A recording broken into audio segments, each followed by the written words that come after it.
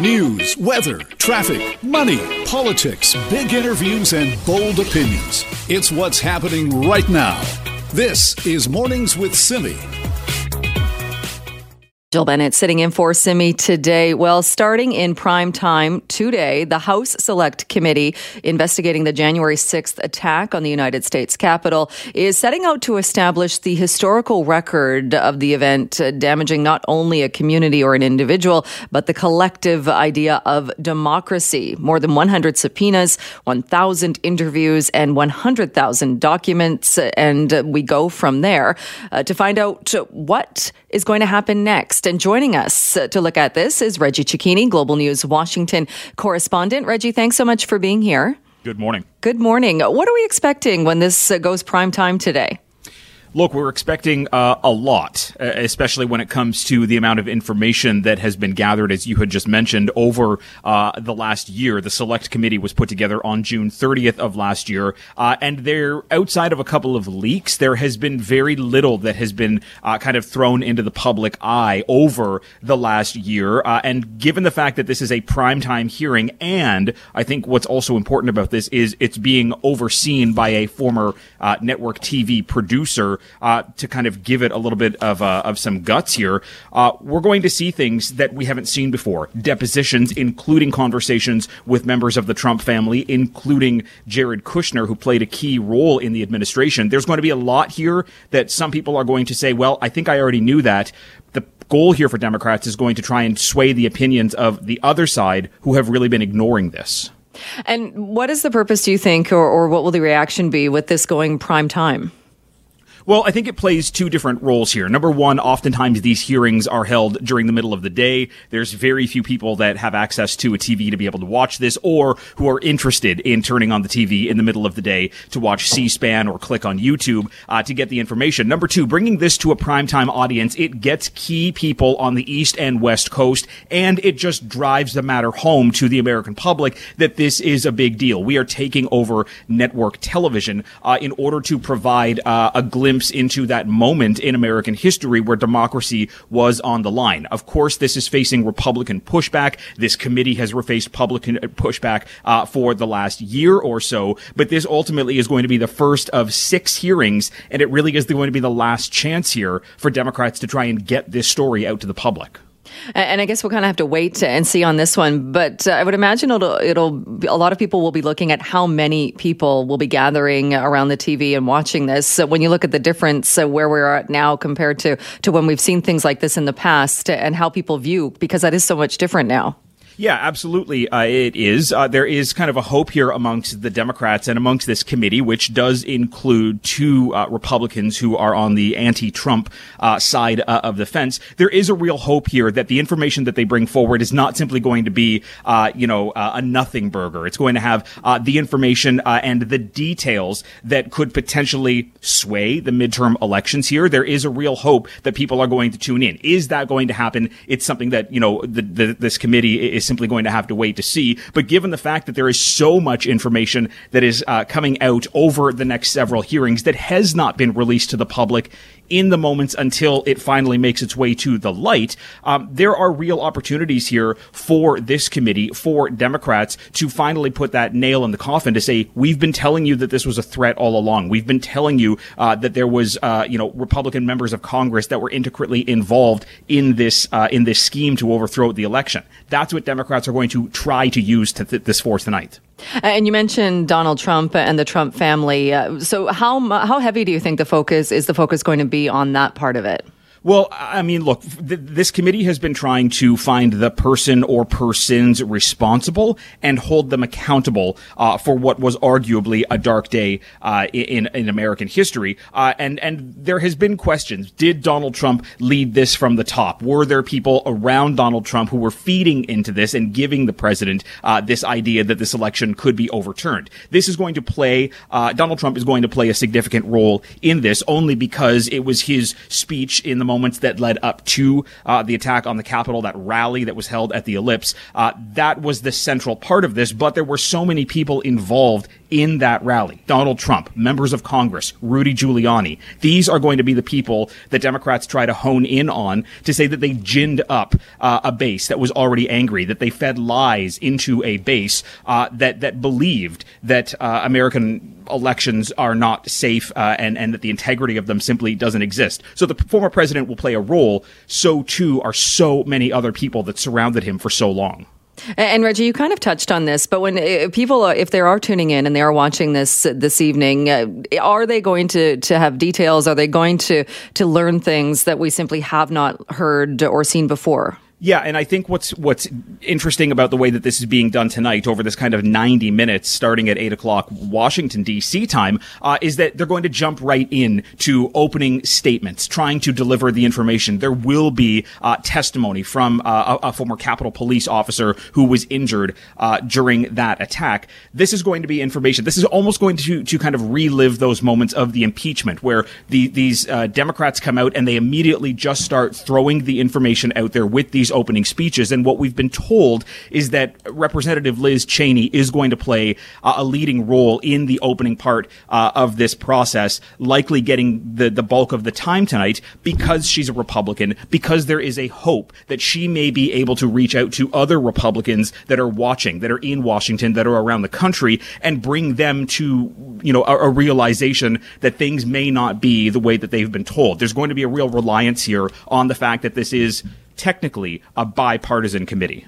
And so 90 minutes, and then at the end of 90 minutes, Reggie, what happens next? So at the end of the 90 minutes, the networks will go and do their own kind of breakdowns of everything. But for the committee itself, it will pause. It will reconvene on Monday morning. It's unclear if we're going to see any more of these nighttime events before this moves back into the kind of regular court for how hearings play out in D.C. But this is going to be a 6 or 7 hearing incidents before, ultimately Democrats do whatever it is that they're trying to accomplish with this. Is it going to lead to charges? Probably not. The Department of Justice would be the one having to, deal with that. And they are conducting a parallel investigation. I think what we have to remember here, Jill, is that Democrats are running out of time in Washington. There is a very easy chance that they lose power in at least the House at the end of the midterms this year. So if they do that and this committee were to be shut down, this will be that final opportunity to get the information out there, to put it on the record, and ultimately, in Democrats' eyes, give it to the voters as they head into the voting boxes later this year. All right. Reggie, thank you so much, as always, for joining us. Thank you. Reggie Cecchini, Global News Washington correspondent. And again, the committee revealing those findings going prime time this evening. 6:20 on this Thursday morning. We know municipal elections are just a few months away, so we're starting to hear the promises from candidates on what they will do. So looking at Vancouver, Mayor Kennedy Stewart is taking a look at keeping bars open later. Let's check in with our show contributor, Raji Sohal, for more on this. Good morning. Hi, Jill. This one always makes me laugh because it resurfaces every couple of years. Let's go to 3 a.m. Let's harmonize 3 a.m. Let's harmonize 4 a.m. Let's just keep them open all night long. And Mayor Kennedy Stewart saying that if he's reelected and we can push the open hour till later for bars, is not going to do the thing that he says it's going to do. Because he says Vancouver needs a thriving nightlife to attract people to travel here. And his reasoning is that he's traveled to all these cosmopolitan cities with thriving arts and culture, Paris, London, New York, and he says they all have a more relaxed attitude about drinking. It's like, okay, they also have totally different cultural norms. They have totally different histories. They're also way older as cities. And I don't know the last time that Stewart walked the Granville Strip after 2 a.m., but it's not, let me tell you, about people cultivating the arts at that hour. You know what they're doing? They're brawling. There are people at 3 a.m. on the streets vomiting on sidewalks. There's groups of men barking at each other on Granville Street. They are fist fighting. There's a lot of yelling. I've never felt sorrier for a bouncer than at 3 a.m. on Granville Street. So it is not the elevated culture that Stewart is talking about. And if he wants to improve culture in Vancouver, I think he should look at relaxing patio and picnic life more. I think he needs to think about embracing bikes and walking like the cities that he talks about do. Like Paris already does that. London, New York, people love their transit there. People in those cities, they love transit. They walk places. They take up public space. Their parks are filled. I was in London a couple of months ago. Every single park on the weekend afternoon was just packed. Every single park, East End, West End. And you know what? Don't charge admission to gems like Van Dusen Garden. Figure stuff like that out. Make parking prices more accessible so people get out and enjoy culture and enjoy the city of Vancouver. The answer to improving Vancouver's arts and culture scene is not letting a small group of people drink until they're obliterated at 3 a.m. I thought it was an odd one, too, in that I think if you just went out and even did a quick poll on what really needs to change in Vancouver, what would make the city better, I can't imagine you would get a ton of people saying, oh, I know, we need to keep the bars open till 3 a.m. That's what's going to cause this positive change. It doesn't seem to me like that would be on the top of the priority list for many people. Totally. So on Sunday mornings, I am at the Vancouver TD Tower right in the center of downtown. I come super early to do my Sunday morning show. When I do, let me tell you, the stragglers that I see, because I'll be at work at about 4 o'clock in the morning, they are still coming out of the Granville Street strip. They are wandering around at that hour, many of them drunk or high. And it does not add in any way to a sense of being more prideful of our city and enjoying our city more. If anything, it makes me feel, when I'm wandering around that area, walking from my car to the building, it makes me feel unsafe. So I think that, he needs to look at his priorities. And as we start to get all of these promises before the municipal elections, I think we got to wonder about people's motivations.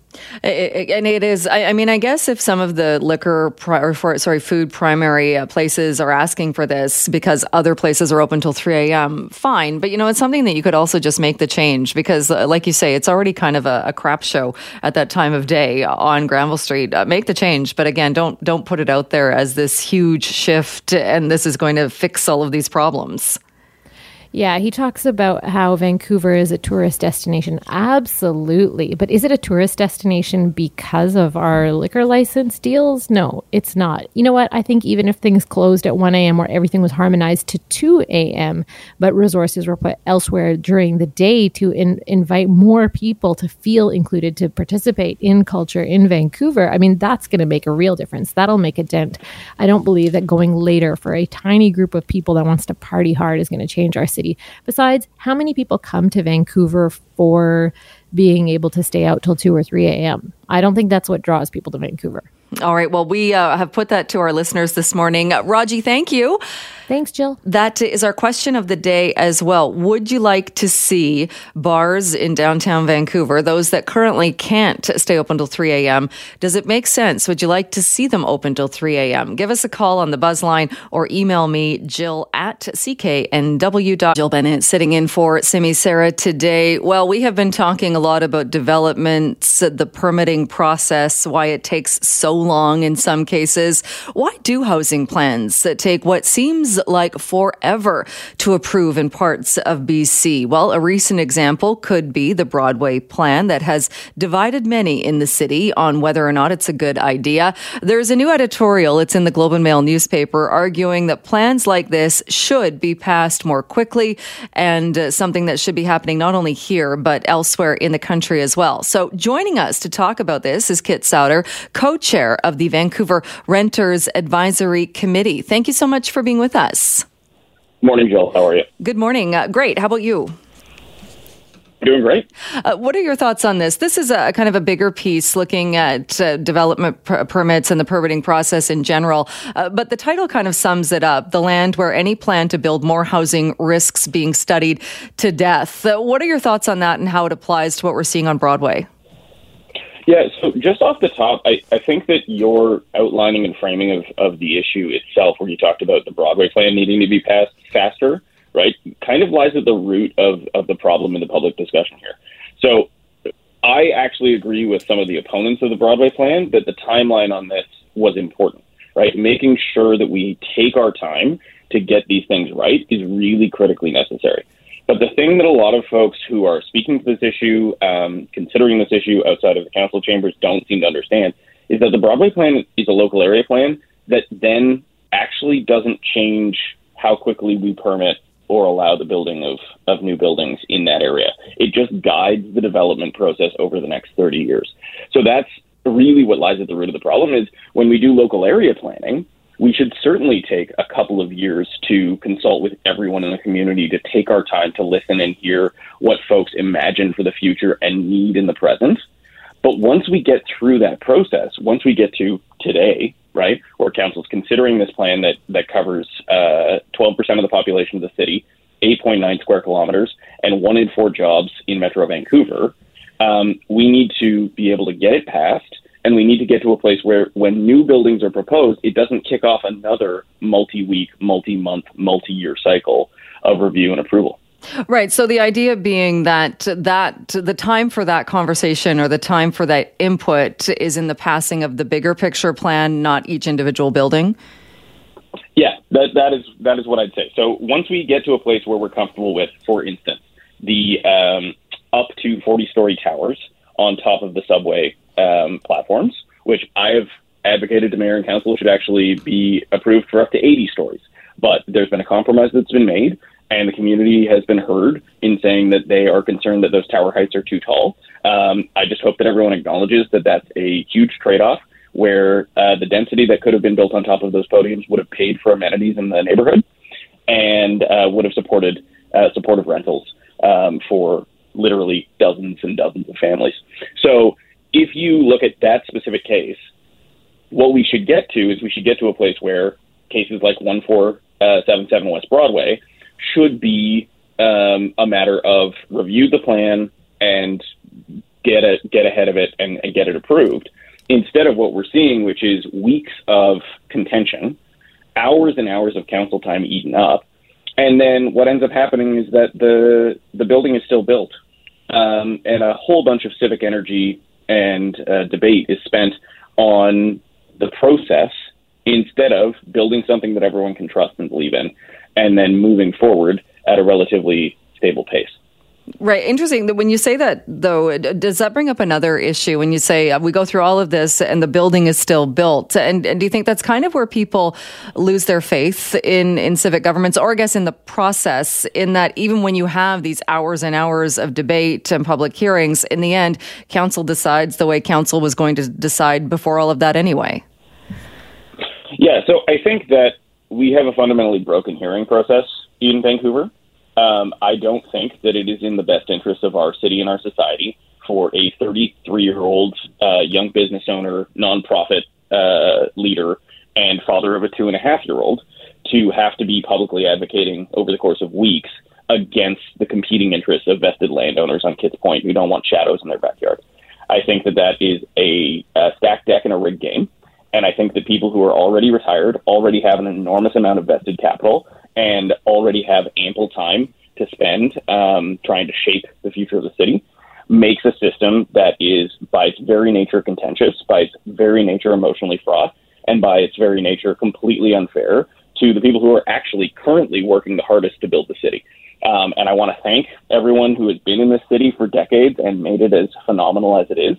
But the place that we're at right now is we have a tiny number of people who are trying to make it impossible for the rest of Vancouverites to be able to reasonably find a house. For instance, under the Broadway plan, the plan includes a requirement that for any building with more than 6 units of housing included in it, 1 out of 10 of them would have to be a 3-bedroom plus unit. And so that is not currently required in any local area plans in the city right now. And as a result of that, because we haven't had substantive purposeful rental building over the last 35 years, less than 1% of all of the rental units in the city are 3-bedroom plus. I'm in a 2-bedroom plus den, Jill. Mm-hmm. I barely have enough room for my 2.5-year-old, my wife and I, and we're hoping that we can have another kid. But the reality is that we're going to have to make some tough choices again, just like we did a year ago, 2 years ago when my daughter was born, and we only had a 1-bedroom in den where we slept on the floor of our living room and my daughter learned how to sleep in our bedroom. Right. But do you think then this plan and the fact that you're advocating for this plan the way it is then, does it fix that? Will it actually bring solutions to that issue? Yeah, so the Broadway plan will provide a degree of certainty to developers. It'll provide clarity to people in the community, and it'll provide guidance on how we invest and grow our city. The reason that I'm supportive for it and the reason that I want to see it passed is because the Broadway plan goes a long way to get us towards where I hope we ultimately get to, which is that it gets passed, it gets used as a template and a model for development and growth in the city, where we see lots of mixed density. We use the model of the West End, and the Vancouver plan, which is a plan to make many more local area plans, gets us another step forward to a place where in 3 to 5 years from now, I'm hoping we have local area plans across the entire city that are all new up to the last 10 years. There's consensus and consent for us to move ahead with streamlining approvals and getting buildings built as of right on the properties when they're purchased by their landowners. Because I think that when people work hard to buy land, they should be able to do what they like with it instead of spending 3 to 7 years jumping through bureaucratic hoops. Right. And kind of like if we go back in history, when if you were building a Vancouver special, you would get the rubber stamp. It wasn't the same process of, say, if you were proposing a different type of structure or a totally different house, making it, I guess, more kind of efficient templates. Yeah, and let's look at the specific history of the Vancouver Special. So the Vancouver Special allowed for a revolution in affordability in housing in Vancouver between the 1960s and the early 1980s. What ended up happening was in the late 1970s, we had a large refugee crisis with the Vietnamese boat people, an enormous number of Asian emigres, and there was a push in public policy to try and restrict affordable housing options because there were people in the city who didn't want to see a very large number of non-English speaking, non-white people take up space in the east side of the city. So in 1983, the council passed restrictions on the Vancouver Special and ended one of the most affordable building structures in the history of the city.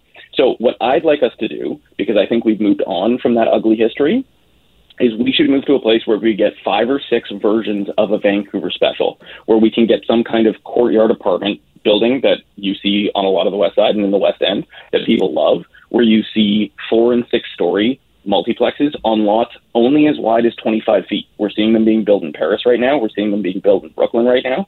You could have a single family home converted into 6 1,500 square foot units, and the people who own that property could live in those units, have their family live in the units, and we could start planning for multi-generational living in the city for the first time in 40, 50 years. All right, Kit, we're going to have to leave it there for today, but thanks so much for your time.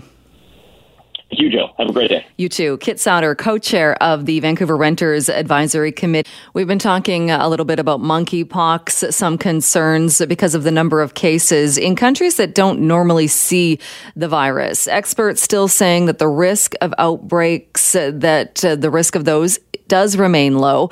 Mornings with Simi show producer Jason Manawis caught up with Dr. Brian Conway, medical director and infectious disease specialist at the Vancouver Infectious Disease Center, to find out more about this.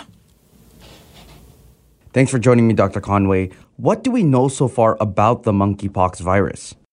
The monkeypox virus is endemic in certain parts of Africa. Individuals who become infected can develop a fever, they can feel unwell, they can develop a rash, but in the vast majority of cases, the illness is self-limited and it resolves completely. It has now spread to many parts of North America, including the west coast of Canada, and I think that this travel advisory is meant to remind us to potentially avoid going to places where it is endemic already, and then inadvertently increase the spread back to North America. Now, in saying all of that, what should our concern level be?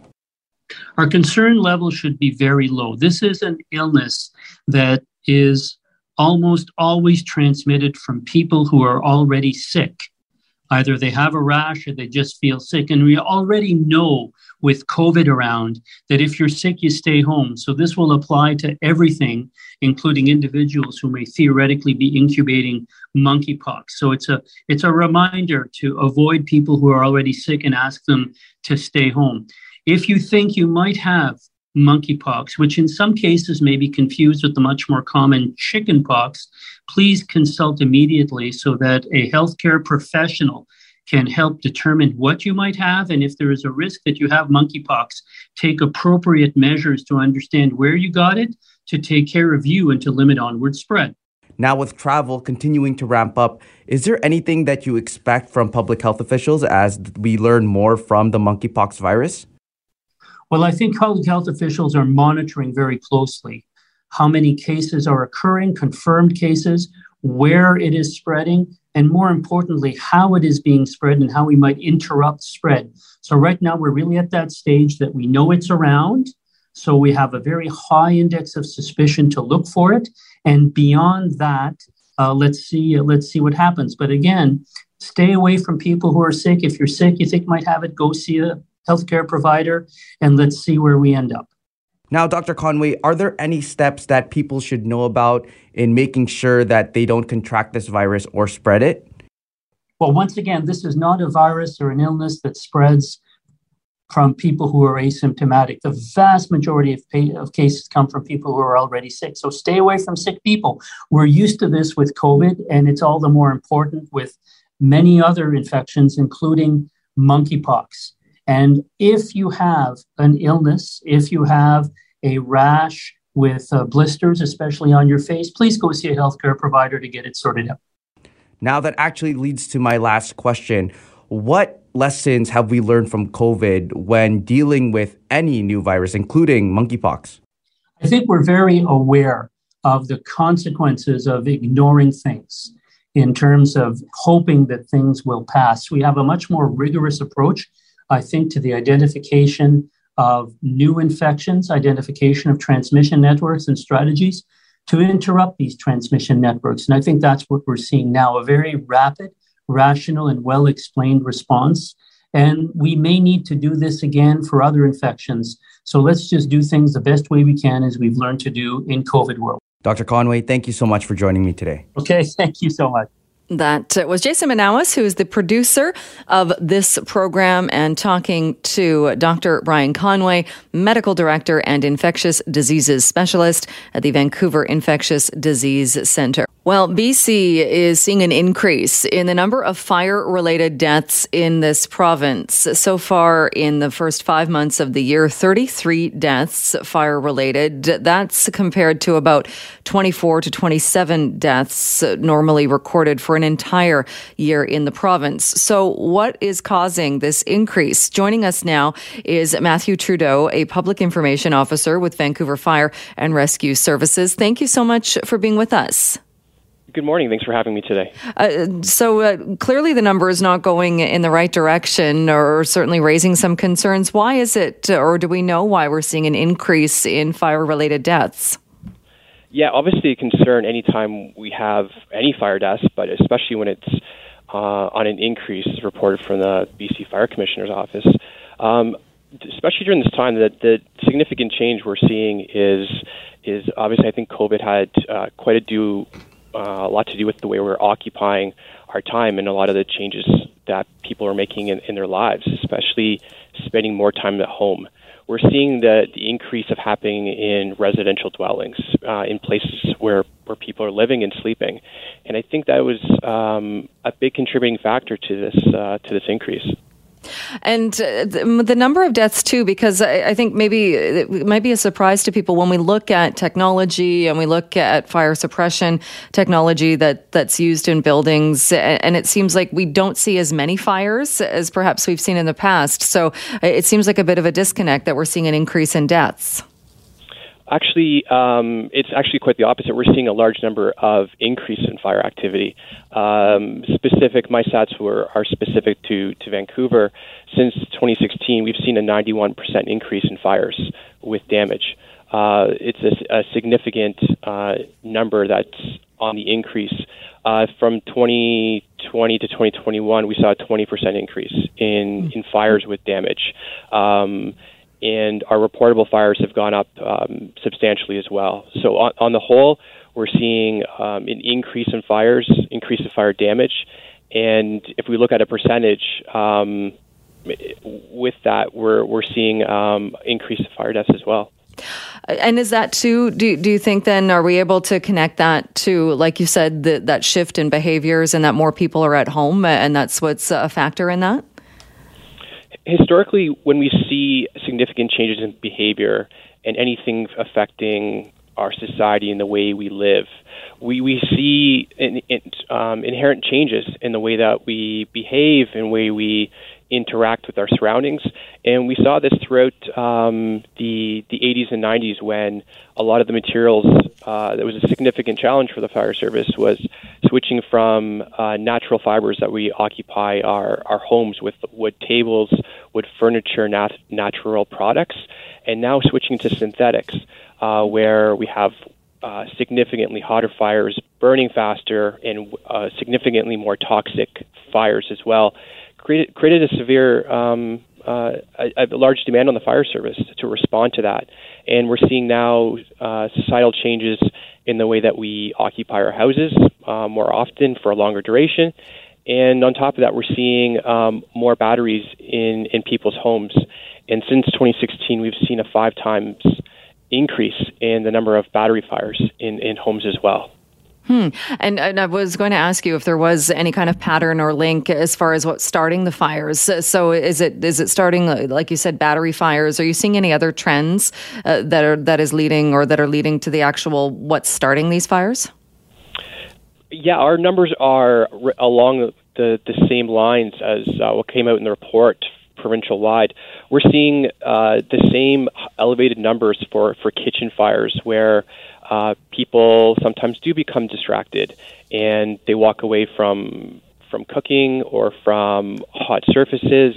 We're seeing the number one increase we're seeing, and the most significant cause of fires is still smoking materials and products related to that, including lighters, butane lighters, matches, obviously cigarettes, discarded smoking material, that being our number one source of fires currently.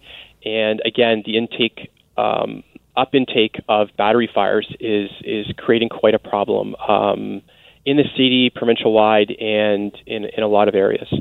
And what about the ages of people? Are we seeing any particular group where they're more susceptible or more vulnerable when it comes to succumbing to a fire? Yeah, we're seeing it's affecting some of our elderly population at higher numbers than other populations, and it might have had to do with some impacts with some isolation. But we're definitely encouraging people to check in on people who have any kind of mobility issues or medical problems to ensure that their smoke alarms are maintained, their batteries are changed, and you're just checking in on your loved ones, anyone who needs additional time to get out, and just to keep up on some of the older population. Right. And you mentioned too the smoke detectors and things like that. Is it also an issue, or are we seeing fires that we're starting when you commented on the increase in the number of fires that we're having? Are they mainly, or are we seeing a trend there as far as in buildings that maybe don't have working sprinkler systems or where the smoke detectors and fire detectors haven't been in use? For sure. We're seeing an increase in risk and injury and death when people don't have a working smoke alarm. When you do have a working smoke alarm and there is a sprinkler system, we're seeing that the injuries and deaths are significantly reduced, upwards of 50% from the BC numbers. But we're seeing the similar statistics that we keep going back to our core messaging of make sure your smoke alarms are working inside your units and outside your sleeping areas, and sprinklers do save lives in containing, if a fire does happen, in containing it to a unit and until fire crews arrive. And understand too, then the province has put together this dashboard working with Statistics Canada and putting these numbers together to really put out that information, who's most at risk, what communities are at greatest risk of home fires. Is it hope then that information, that dashboard will help identify that and prevent future fires? Absolutely. Our first, as we we stand firm in making sure that our first line of defense is education and awareness, and making sure that people get this information that's critical to preventing these injuries and deaths, and making sure people are aware of these that these are like very serious conditions, that if we have a fire in a unit, that having a smoke alarm is going to significantly increase your likelihood of exiting and getting your family out safely. So hopefully with this information, getting to crucial areas will have a big impact on getting these numbers under control and reducing them significantly. All right. Matthew, thanks so much for joining us to go through these numbers and hopefully get that information out there and get the number of fatalities and fires down. But thank you so much for joining us today. Absolutely. Thanks a lot for your time today. All right. That is Matthew Trudeau, Public Information Officer with Vancouver Fire and Rescue Services. Thanks again so much for your time this morning. Well, there is a new age minimum for figure skating and the competitors at Olympics. That age is now 17. It follows the disturbing doping controversy that took place in Beijing involving a 15-year-old Russian skater. So what kind of change in competition ages has been made, or what does this mean for competition? Well, show contributor Raji Sohal joins us again to talk more about this. This is a big move. Yeah, it is. It's a dramatic move. So the change to minimum age requirement this was made after the IOC claims to be shocked at learning how much pressure was put on a very young Russian skater, a girl, really, Kamila Valieva, and a doping scandal that encircled her and the Russian team. But Jill, if you talk to any pro or elite figure skater directly, the stories of doping are rampant. It's not that everyone's doing it, but certain teams are, and it's a known fact. And these Russian skaters, they leave the system once they're burnt out. They'll go to the States or to Canada, and they'll work with former elite skaters.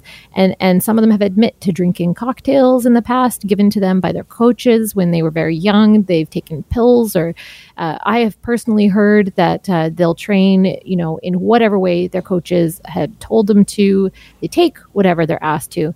And I talked to an Olympic gold medalist here in Vancouver. He happens to be a Vancouverite, the well-decorated figure skater, Patrick Chan. And he was telling me that he's heard these stories since he's been in skating, and he knows about achieving success in the sport very early. He started out skating very seriously at the age of 6, which meant that he ended up hitting those senior ranks younger than most figure skaters. So he knows about the pressures that they put on athletes who, frankly, are too young mentally, let alone physically, to handle international competition.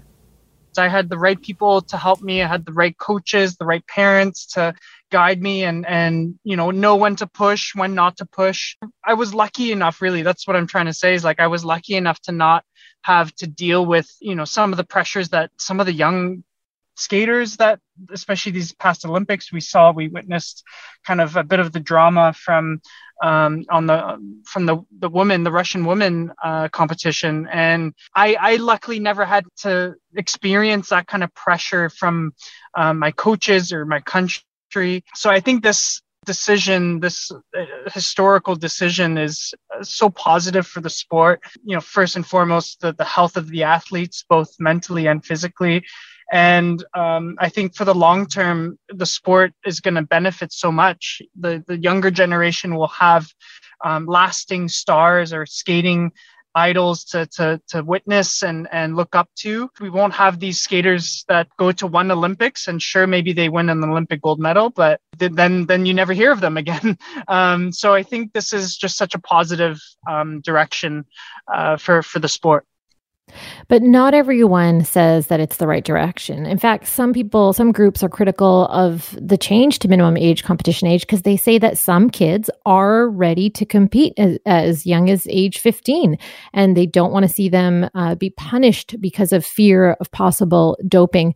But Patrick Chan says that this rule might not actually change doping. In fact, he sees them as two entirely different issues. He said that raising the competition age to 17, though, it has other positive effects. Honestly, in my opinion, I think the doping is a totally different issue. I think that's another whole a whole nother beast to overcome and to, I guess, fix. It's a really, I think it's an issue that's been going on for a long time, and there's no place for it in amateur sports. And I can't believe in today's day and age we're still witnessing positive tests and doping scandals. You know, if we think about how young these athletes are being pushed to the limits, I mean, the drugs that are being used is in order for them to continue training at such a high intensity. And for a 15-year-old to be experiencing that kind of physical toll is inappropriate. I don't think it's safe. There's no place for that kind of for adults to be pushing these young athletes like that. So I think this decision to raise the age will see proper development of young figure skaters, the proper methods of training, both on and off the ice. We're talking not just the physical development of these athletes, these young athletes, but also the mental development. You know, coaches, officials, committees, all of these entities, Jill, they all have their own agenda, and it's not always to look out for the athlete's best interests. I think some of them would stop at nothing to win a gold medal. So I feel like if a child athlete doesn't have parents following them very closely, the way that Patrick Chan was lucky to, if they don't have them present at a practice, there with them for all of that travel that takes place internationally, I think these athletes get taken advantage of. They get exploited. Just look at what happened in the States with women's gymnastics. I mean, that was an entire system. Every level of chain of command knew what was going on. No one protected these girl athletes. So in my opinion, bumping the age up for figure skating competition to a minimum of age 17 at the International Olympics at that high level, I think it's high time and an important change. An interesting one, too, and like you touched on in that conversation, though, some concerns if there are 15-year-olds or even athletes right now training for the next Olympics or when this comes into place that will get caught up in this and will have their competition delayed.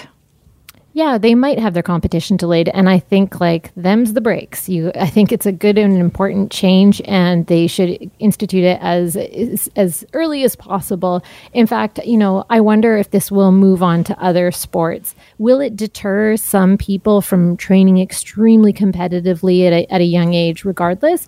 I mean, maybe not. Maybe some people, some parents, some coaches will still go for it. But I think it sends a message that whether they actually care or not, they are showing a precedent for concern of people's age and physical and mental toll at that age of competing so hard. All right. Interesting one. Certainly getting a lot of discussion. Ranji, thank you. Thanks, Jill. That is CKNW Mornings with Simi contributor Raji Sohal. If you want to weigh in on this or anything on your mind, give us a call 604-331-2899 or email me jill@cknw.com. Jill Bennett sitting in for Simi Sarah today. Well, we know that groceries are expensive, gas is expensive, everything seems to cost more. So, is it still worthwhile if you live relatively close to the border? Is it worthwhile to head to the States, maybe Bellingham or Blaine, and try and get some deals there? Let's check in with Guy Ochiogrosso, President and CEO of the Bellingham Regional Chamber of Commerce. Guy, great to chat with you again. Absolutely. Thank you so much for having me this morning. Well, are you seeing a lot of BC plates in your neck of the woods? Absolutely, especially as compared to the last, 2 years or so. And it's great to have our Canadian neighbors back experiencing and shopping in multiple stores and I would say doing the things that everyone liked to do before the pandemic started. Right, exactly. So I know we talked about this when the restrictions were lifted, specifically the restriction of not having to test when driving to and from. And there were a lot of people, I think, like you said, it was a couple of years, people hadn't crossed the border. So a lot of people were quick to do that. Apart from that kind of surge of people when the restrictions first lifted, has that kind of maintained? It certainly feels that it has. I've not checked the border crossing numbers because it certainly has not felt like it's regressed. It feels that We're still seeing Canadians coming in about the same rate, maybe even a little more depending upon the weekend. I think some of the traditional trends that have always, held water, if you will, Canadian long weekend, we're going to see some more Canadians come down and shop, and I think that holds true. Some of those beloved stores that see large volumes of Canadian shoppers are still seeing that. Like, we're still seeing Canadian license plates, and it's so hard to do true comparisons, because even before the pandemic, to my point about Canadian long weekends or even seasonality, is we would have to compare, and we want to compare year to year. So Canadian Thanksgiving to Canadian Thanksgiving over an annual basis. And we just don't have that ability right now because of the pandemic and everything that happened. I don't think we would want to compare, when we get there later this year, Canadian Thanksgiving of 2022 compared to 2019. I don't know how much value there would be in comparing those numbers. But to your question, yes, we are still seeing what I would call a healthy volume of Canadian shoppers.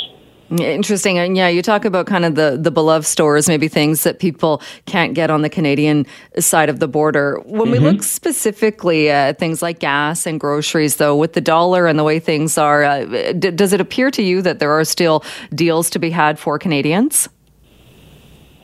So the easy answer to that is yes. And I think deals comes in the form of multiple scenarios. Things, to your point, there are things that Canadian shoppers can get on this side of the border that you cannot get in Canada. And that has always been a huge driver. There's the price point, and I think based upon U.S. distribution models, U.S. consumption, at times for certain products, it's just cheaper. Like if you could compare a dollar per dollar scenario, some things are cheaper on this side. And yes, to your point, anytime gas increases, you see travel start to wind down. And I do think that is something that is worth watching over the next little bit. As I said, not seeing, just look at the border wait time. That doesn't tell me that Canadians are slowing down or stopping because of an increase in gas. If it gets prolonged, then we probably will have something to worry about.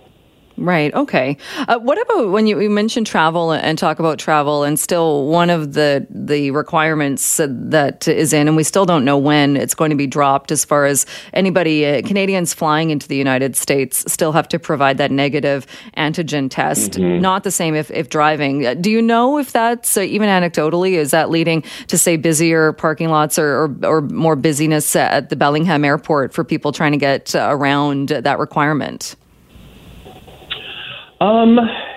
Gosh, I don't know. I think BLI, Bellingham International Airport, serves an audience, and I think it is still serving that audience in a very similar way.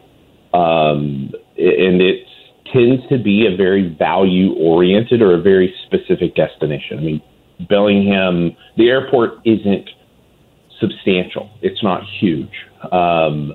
But where we are really able to compete on is proximity and then cost, especially with some of the value-oriented carriers that are at BLI.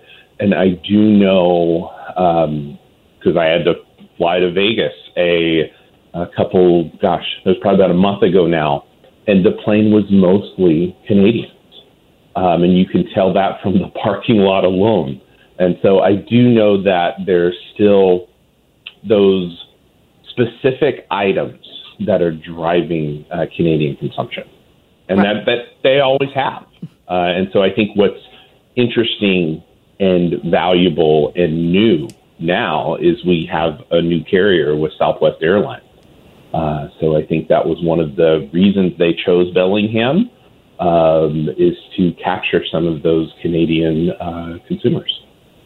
That makes a lot of sense. And looking back again at cross-border shoppers and Canadians, like you said, seeing a lot of Canadian license plates there, how dependent are the businesses in Bellingham, in your area, on having those Canadians come?